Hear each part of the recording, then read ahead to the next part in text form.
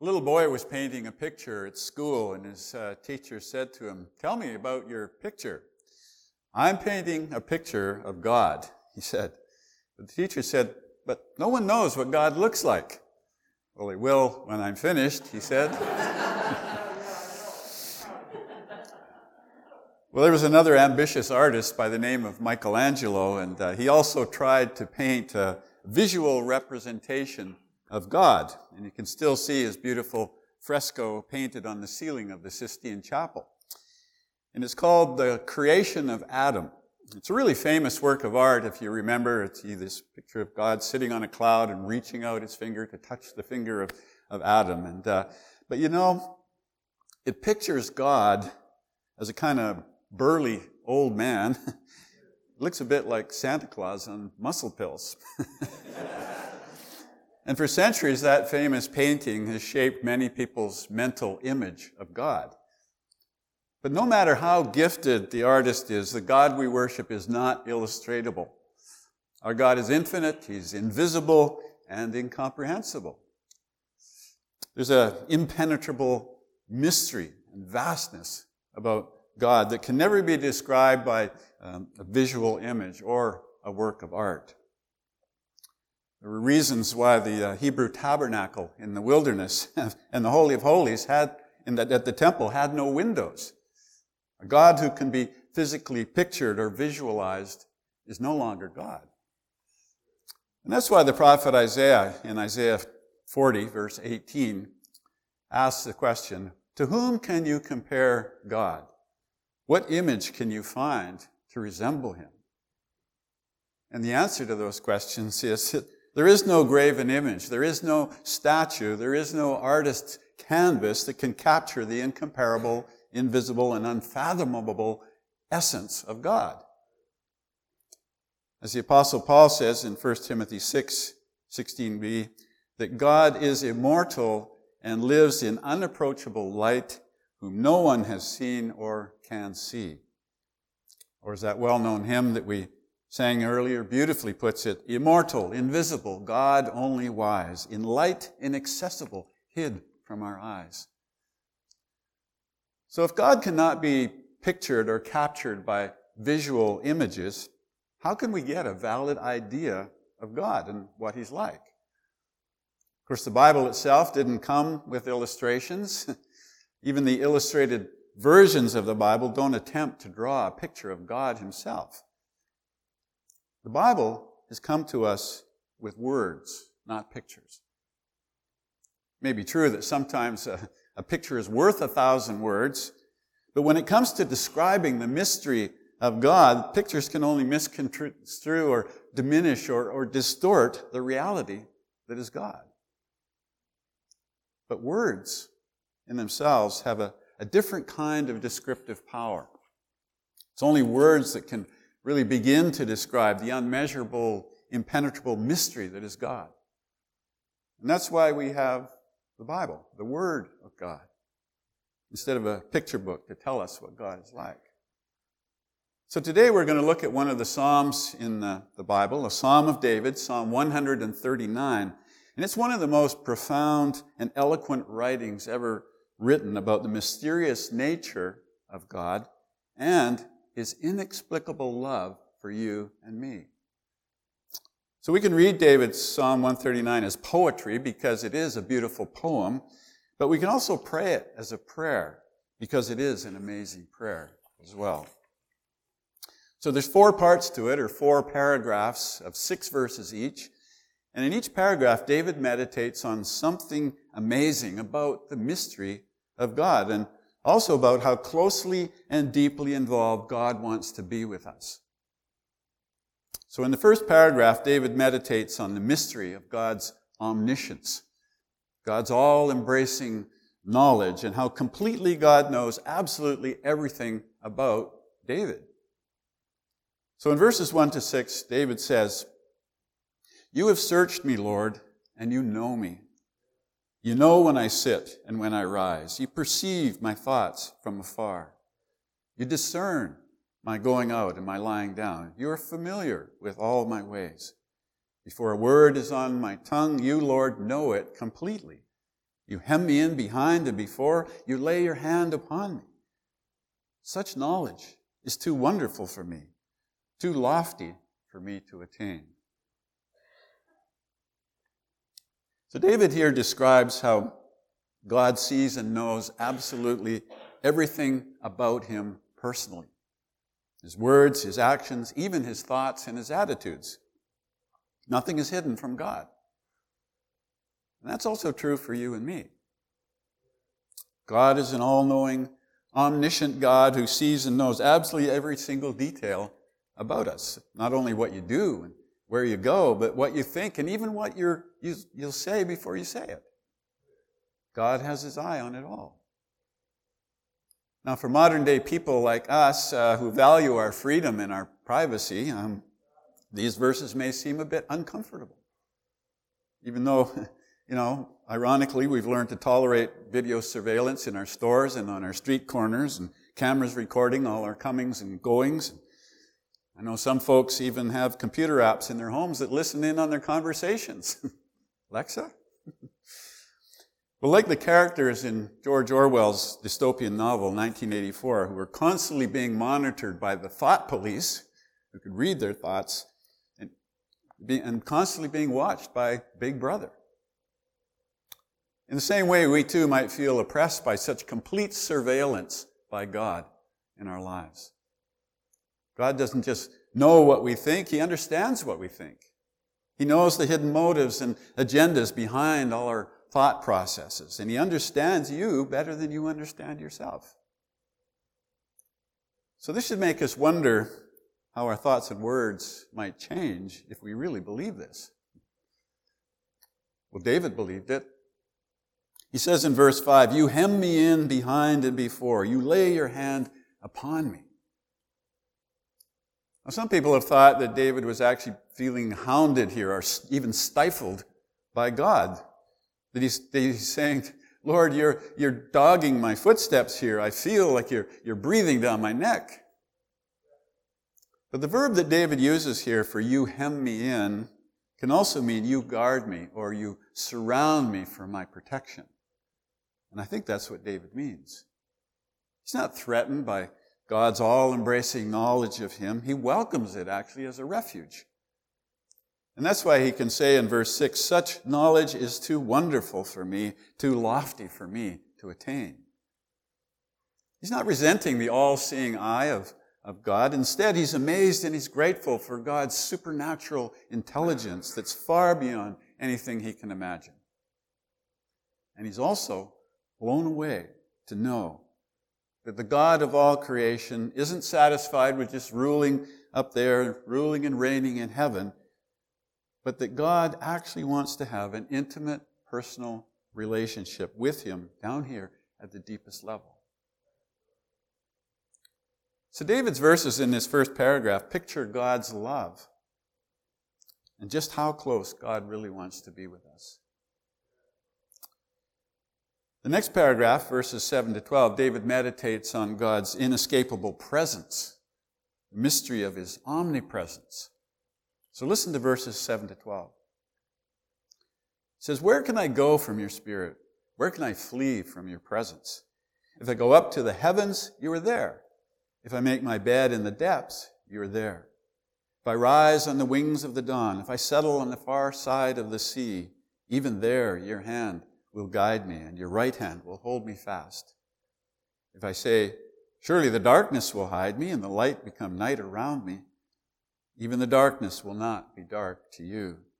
The night will shine like the day, for darkness is as light to you.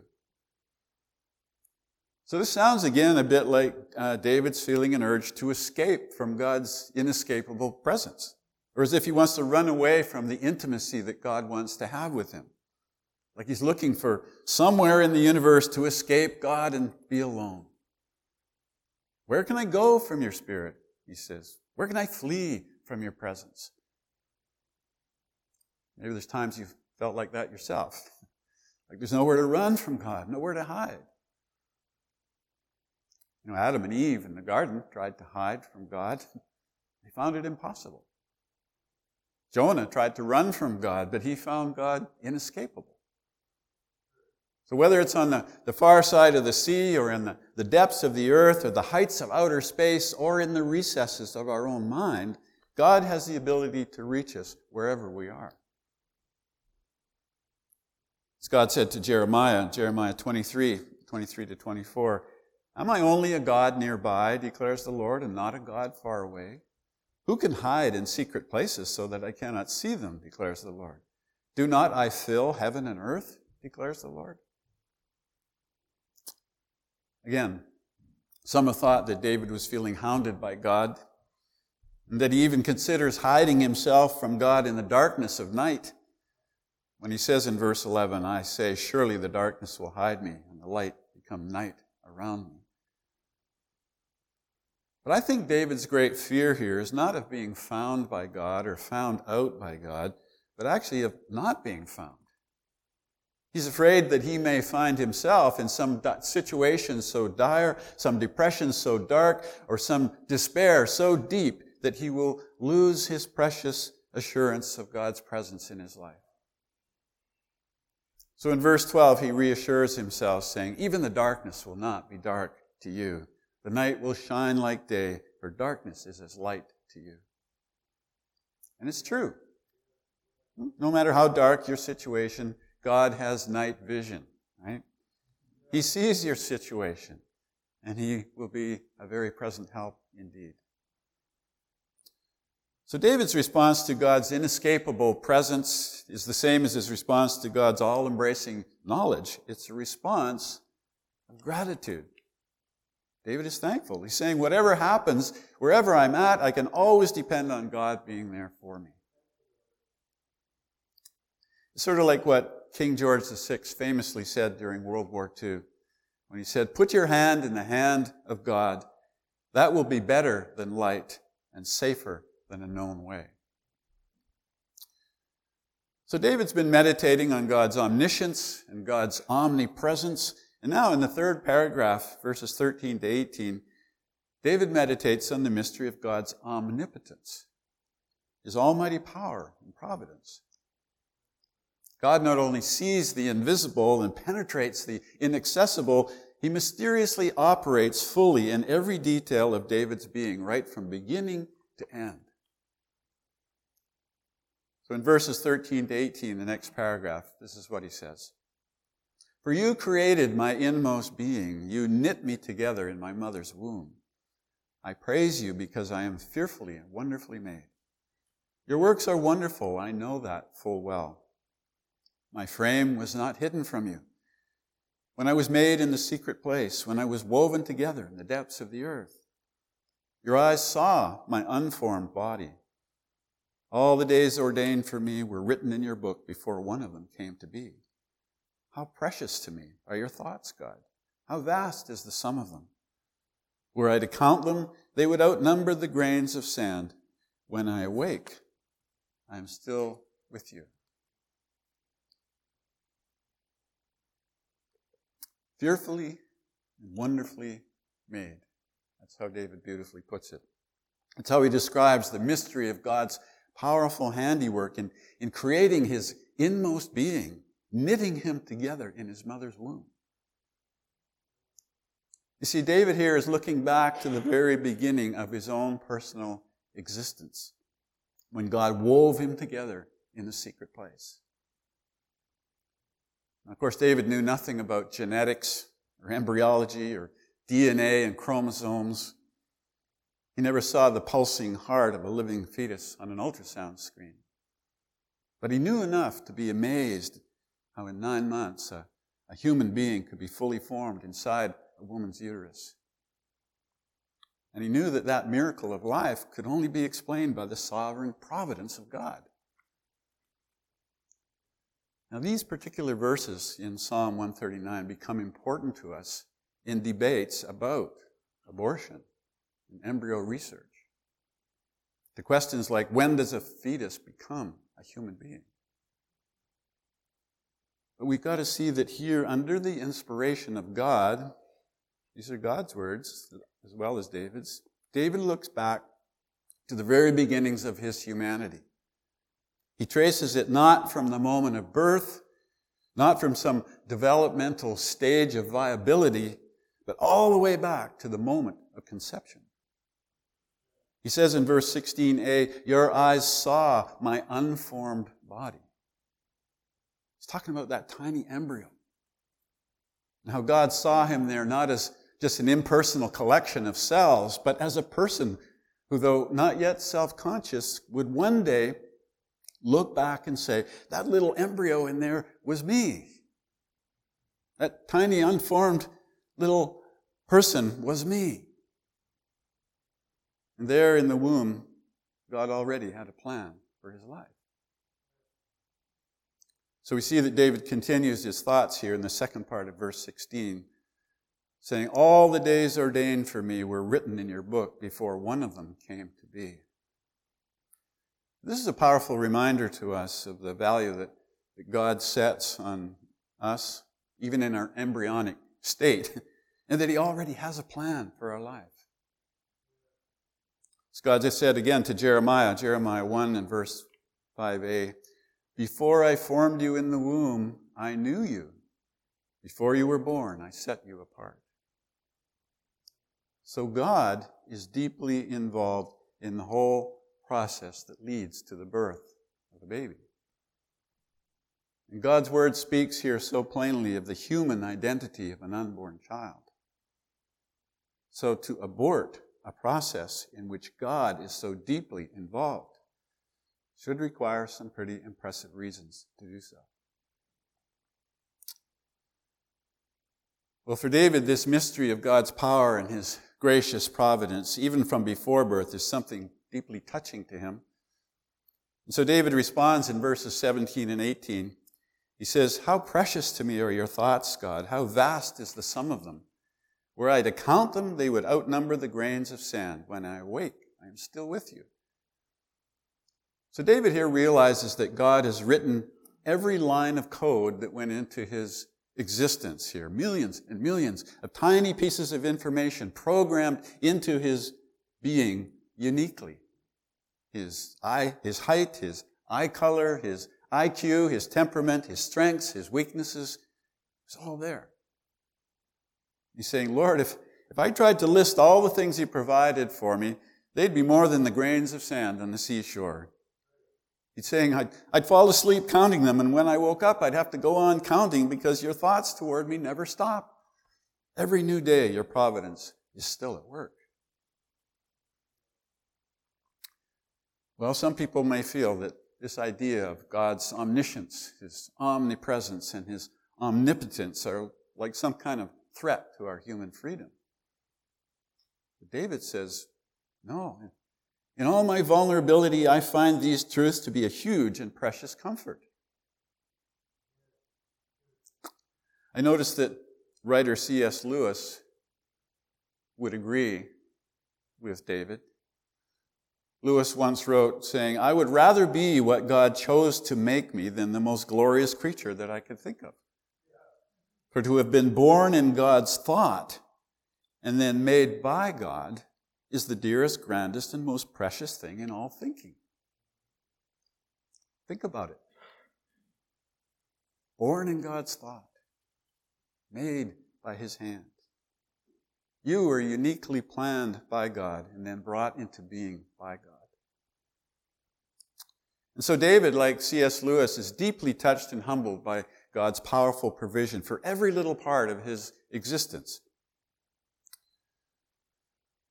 Well, David's words so far have expressed such wonder and real spiritual sensitivity here that the abrupt change that now takes place in the next paragraph kind of shocks us and disturbs us. David suddenly turns from the greatness of God's thoughts to the vileness of God's enemies and a longing for justice. Listen to verses 19 to 22. If only you, God, would slay the wicked. Away from me, you who are bloodthirsty. They speak of you with evil intent. Your adversaries misuse your name. Do I not hate those who hate you, Lord, and abhor those who are in rebellion against you? I have nothing but hatred for them. I count them my enemies. Well, as Christians, we may be a bit shocked to read this sudden angry outburst on the part of David here. I mean, this psalm was going along so nicely, and then this. Well, we understand that we may have enemies. David certainly did. But didn't Jesus tell us, love your enemies and pray for those who persecute you? Didn't he say himself from the cross about his enemies, Father, forgive them, for they do not know what they are doing? So how are we to understand these angry verses here? Well, David certainly did have his enemies. But that's not what he's talking about here. He's talking about God's enemies. He's talking about those who hate God, who rebel against God, who revile God's name. And David's great concern here is for God's honor. It's not so much a hatred for godless men as it is a zeal for God. But we have to notice here, he doesn't talk about dealing with God's enemies himself, like he's going to punch them out. He recognizes that vengeance belongs to God. He says, Lord, it's your problem. Why don't you do something about it? Couldn't you just snuff out those wicked people? Well, David was not perfect. He's impatient with God's impatient with God's patience with sinners. He feels God's hatred for sin, but he doesn't yet feel God's love for sinners. You know, Jesus would have to come along later to demonstrate that kind of radical love for our enemies.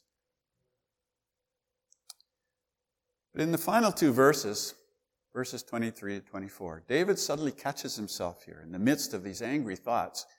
And he realizes that God's love is greater and more filled with grace and even more mysterious than he thought. So he now turns from his attack on the sin and evil of others around him to face whatever wrongs may lie within his own heart. He remembers that there's no fooling God, no escaping God if we're pretending to be something other than what we are. And so David prays in these two final verses, search me, God, know my heart, test me and know my anxious thoughts. See if there is any offensive way in me, and lead me in the way everlasting. So David opens himself up here and invites God to examine the integrity of his own heart. He's saying, Lord, I don't really understand this problem of evil or these people that treat you that way. I realize I don't always have the right answers. So Lord, search me and uncover any wickedness that lurks in my own heart, and guide me in the way everlasting. Well, the way everlasting is the way that leads to fullness of life.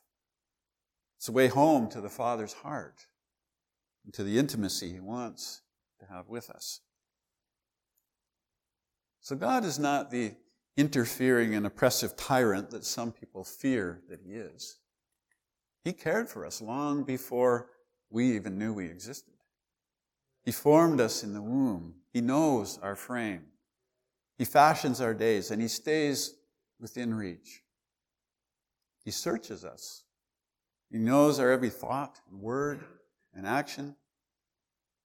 And he searches us not because there's something hidden he doesn't know about.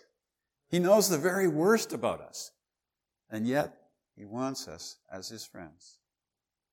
He wants a relationship that will enable him to cleanse us and lead us in the way everlasting. This love of God is a mystery to us.